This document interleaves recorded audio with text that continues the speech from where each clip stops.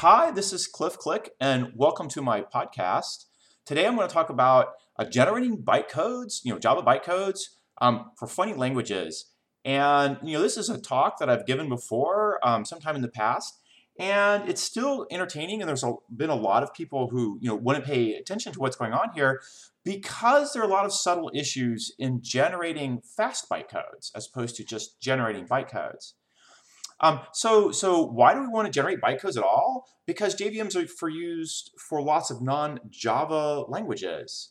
When I was doing the Hexadata H2O work, I generated bytecodes for serialization, but also, Scala, Clojure, JRuby, JavaScript Rhino, and half a dozen other languages are all generating bytecodes on a JVM. And so why would they want to do it on a JVM? Because you get a free garbage collection, you get free heavy-duty multi-threading support, and of course you get a free JIT, which is where the fast part comes in here. And so, I went through this round of attempting to write a really simple loop and see if any of these languages could take it down to the metal, like go as fast as you reasonably could go. And I on purpose picked a benchmark that I know Java would go to the metal, and then I showed that it did. And then I asked the same question of these other languages. And so I wrote this really dumb, simple loop in half a dozen languages, and I looked at the performance, and then I went to the next level in, and I looked at the JITted code and asked, why did it generate this code and not what you would have hoped to see it generate, and try to figure out what the fail mode was. So I wasn't trying to decide which language is the fastest, because in particular, these languages mostly have what their call to fame is about ease of maintenance, time to market, ease of programming, a particular domain. Ruby on Rails, very specifically targeting a certain kind of domain. I'm not trying to say, this was the right or the best or the worst, and any of those kind of things. I also totally ignored, language micro-benchmark mismatches like fixed nums, languages that only did fixed nums or only did big nums or only did capital D doubles. And I just tried as hard as I could to make this little benchmark run fast on these languages by adjusting the benchmark to be, targeted to the language. So again, I wasn't trying to discover who is the fastest. And I totally changed the benchmark to be more fair to various languages, like using doubles instead of ints for JavaScript. And then I tested it where I had the best low-level performance tools. So at that time was on the Azul JVM, the thing that's now Azul now called Zing is like the best low-level performance, JVM performance analysis tool I've ever seen. Okay, so I wrote this loop, and this loop is for I equals 1 to 100 million, do, and then it's sum is equal to sum plus sum Zord I divided by I. So say that again. Sum plus equals, and then paren sum Zord I divided by I. So there's no array references in here. It's just integer math, and of course double for JavaScript. And the loop is like a closed form problem. You probably can come up with an instant solution, but it's beyond any compiler to generate a closed form solution. So the compilers need to go do some work. So then I looked at what Java does, and this is the language semantics. Obviously, and the benchmark I wrote obviously are all completely well fit, and so I know what I was going to get out, and indeed I got it, which was there is a Zor, a div, and an add for the body of the loop, as expected, and then it was unrolled half a dozen times, and one add, compare, and branch for the value of I to branch around the loop, but only once per the unrolling. So this is about as tight as code as you could get, and it would be very similar to what I would write if I was going to write this in hand-rolled assembly. And it got the performance you'd expect. This was really fast. So I did the same thing with Scala, and life sucked pretty bad, but Scala has these ways to go drive down to primitives and demand in a type-safe way that you're going to use primitive math. And when I did that, I also got the same performance out. Then I looked at Clojure, and the answer was a kind of almost close. Very allocation heavy. There were all kinds of oddball performance warts where things didn't optimize well, but you could see we're trying hard. I looked at JRuby, and major inlining was not happening, and I believe it was because people were being misled by Debugging Flag, having had a discussion with Charles Nutter, who I now believe this is fixed with the change in the JDK to use change of the JVM to use invoke dynamic. And I looked at JavaScript and Rhino, and there it was death by capital D double, not lowercase d double. And then I looked at this very interesting, totally inline x86 emulator called JPC, which I'm going to skip over now. It was a fun experiment, but I think JPC is not actually useful. So let's go back around to visit the languages in turn and looked at where they failed. So Java did not fail, but of course it's an unfair advantage. I knew it was going to work. I wrote the loop specifically that Java would totally get it right, and it did. Okay, Scala wasn't going to get it right unless I used the special Scala typing system to prevent auto big num inflation, prevent things to do with funny types that might have. And of course the semantics are borrowed heavily from Java semantics, so I could get there. It took some work, but not too much, and then Scala was giving me good performance out. Closure. The good news is there were no obvious subroutine calls in the inner loops. So you inlined everything down. Well, that's good. Bad news is there was a bazillion ephemeral objects being generated. I don't know why, but there was all kinds of objects being made. And my theory here is that a really cheap escape analysis could probably be used to clean up the object allocation. However, I couldn't get rid of the fixnum checks. So in Scala, I could simply say blow off overflow, silently wrap integers. I couldn't do it in Closure. There were fixnum overflow checks everywhere. And then there were a lot of weird holes, performance holes, where reflection calls were not optimized, and here and there, and I don't know where those came from. Jython was another almost close one. Same fixnum issue, overflow checks everywhere, same massive allocation problem, and a few extra locks thrown in, maybe because they're trying to match the GIL, the Python's global interpreter lock. JavaScript Rhino implementation, all things are capital D double no matter what I did. So same allocation issues as the fixnum folks. You had to make a new double for every tiny piece of math. But no fixnum checks because you're using capital D doubles, and those are allowed to overflow however they're done. So now you back up for a second and look at some of the two different major issues here. One was people who use like fixnums. There's an allocation cost for making those. Reclaiming the dead objects was cheap, but allocating them was not cheap. Why not? They have final fields. What's that mean? Well, even on an x86, you have to insert a memory barrier when you're setting a final field so that there's no chance of seeing the pre-final field version upon exiting the allocation instance, the constructor. And so that means every Java object which has a final field has a memory fence at the end of the constructor. And this just adds up if you make a bazillion tiny objects with final fields. You could do much better with the JIT with some sort of ultra stupid escape analysis and some tweaking, but you still have to get around like integer, capital I integers dot value of caches all the integers from -128 to +128, which means that if you make an integer object using value of, you might get a new object which does not escape, and you can throw it away, and then you can inline the entire capital I integer math equation in the JIT and move it all away, move it completely. Or you might have one of these small integers, in which case you have an object that is pre-existing and will certainly exist outside the lifetime of your execution because it's going to exist for forever and a day. So you can't get away from, the object will escape. And so it's not easy to say, here I can blow off the caching, only say it's, a non-escaping capital I integer, and therefore I'm going to get rid of the allocation altogether. This is a difficult job now to do in the JIT. There's another major issue, and this one's on JRuby, for which, in fact, Invoke Dynamic came around specifically to help solve this problem.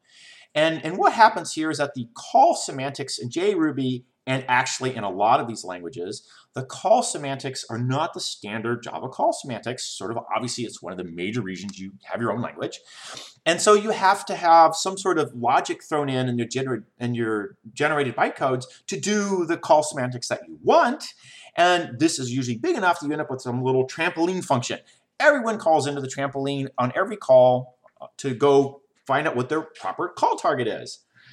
And so in the, from the JVM's point of view, you end up getting, hundreds of thousands of call sites calling into a trampoline, and then the trampoline returns a target that is 100,000 different targets. way, way, way more targets than you could ever hope to analyze and say there's a common single hot target. In JRuby's case, they were looking at the plus print inlining flag on the JITted code come out of the JVM, but the flag was lying because it would claim something was inlined when it was not, and it was very specifically a further failure of a thing called biomorphic inlining, which was two-target inlining, which was put in for NIOs, directed byte buffers versus versus heap byte buffers. But it wasn't actually getting inlining, and I confirmed this by using GDB on a Java 6 and breaking in, looking directly at the generated code. So the goal here is have some function that A is making a call to X. He goes to the trampoline, but he wants to get to the X target, and B calls Y, and he wants to get to the Y target, and C calls Z and wants to get to the Z target. And they're all going through this trampoline. And what you'd like to do is get the trampoline lookup out of the way in the JIT. Like the JIT does the lookup for you by semantically analyzing the trampoline and produces the correct call target. But what really happens is that during the profiling run, there's essentially very limited inlining, and the trampoline's too complicated to inline. So A, B, and C all call into the same trampoline looking to get X, Y, or Z out of it. And the outputs are either X, Y, or Z. And so the trampoline has a blend of calls coming in, out of 10,000 different calls coming in and 10,000 different results coming out. And the profiling is way too many to profile individually, so they're all just confused. And you hit the mode that says, this is a megamorphic call site. And then when the heavyweight JIT kicks in, he has much more generous inlining rules, and he's happy to inline the trampoline in each of A, B, and C, but he has no profiling for what the output is. It's all a blend of 10,000 different targets. Since there's no dominant target, there's no attempt at a guarded inlining, and there's just a generic, I'm going to do a virtual call the hard way, load, jump register. And you don't get the good fast performance out because you failed inline. And then because you failed inline there, you don't get the follow-on inline that might have it. Okay, so what lessons can we take away from here? So it is possible to get to the metal on languages other than Java because Scala does it. And it's easy to get misled because JRuby got misled by looking at a flag that had no QA support. It's a debugging flag. And the rules on inlining are fairly complicated and subtle, but so much of your performance depends on it. And the exact details matter, your class hierarchy, whether your final or interfaces, and what the targets look like. And then, what are the other JVMs you might be running on? You're running on a cell phone using Dalvik, an Android. Maybe you got different inline rules. So your heuristics change all the time, and you're trying to figure out what it is to do the right, how you're going to get in. So there are just some really subtle problems here in getting funny call targets to line up and go the right way. So how do you know if what you're trying to do is doing what you want to do? So, when you know your bytecodes are working well. So the problem here is that you have a lack of good tools for telling you why an optimizer bailed out. And by the way, the C++ and Fortran folks have been failing this for the last 50 years as well. The supercomputer guys for vectorizing, if they fail to vectorize a loop, typically performance is so slow that it's essentially a bug. It's like the heat death of the universe to execute the code. And yet it's not a compiler fail. And that's the sort of the issue you want to have here. You would like it to essentially be a compiler fail if you can't get inlining to be possible. Whether or not it's actually done is one thing, but if it's not even possible because the JIT doesn't have the information it needs, then you'd like this to be a compiler type system fail. And then of course it's not. So what I did here to confirm that things were working or not was I ran the hot benchmark. I wrote a very simple code. The reason it was simple is so I could tell what the hell it was doing by eyeballing the assembly. I couldn't have a lot of assembly code in there, with complicated stuff going on. So I wrote a really simple loop. I then, made it hot so I know it would get JITted. And then I ran it, and I broke in with GDB, and I halted. And because it's running a long time in the hot code, whenever I break in with GDB, I'm almost surely running in the hot loop. Then I can look at the assembly and see if the translation went as I expected. Is this an easy thing to do? No. If you're trying to get performance out of generated bytecodes, maybe it's worth figuring a little bit out about how to read x86 assembly and doing it that way. At the same time, I ran with a lot of debugging flags, in particular turning on all the did I compile it, and what did I inline flags? And that way I found the lying inlining flag. But it was very helpful to understand what the actual call hierarchy was. And then finally, go grab Zing from Azul Systems. I think you can download it for free. It's a pain in the butt to set up, but by God, if you want to know what's going on inside your x86, that was really, really useful. Okay, so I'm going to switch topics for a little bit here and talk a little bit about Clojure's concurrency. So Clojure's, proposing an alternative to concurrency that essentially looks like software transactional memory. And I tried to play this scaling game with it to see how it would do. And this brought me down this new path, as an alternate path, which was most of our concurrent libraries that we see today, they're all, I would claim, to be performance immature. What the hell does that mean? It means that they don't give you reliable performance under load. And it's sort of all the difference between production mode usage and laptop debugger developer usage. So what happened with Clojure is that I could keep adding worker units into a thread pool more and more and more until I hit some threshold point where adding more workers would cause a fall off and then a complete crash in performance. So it wasn't graceful under pressure. And then thinking back, I saw the same problem happen multiple times in other contexts. So concurrent database requests. If you have one, you get a certain throughput. If you add two, life got better and you got more throughput. If you added 5 or 10, throughput kept going up. Then it kind of flattens. Then as you add more requests, it goes down, and then it craters and falls to death.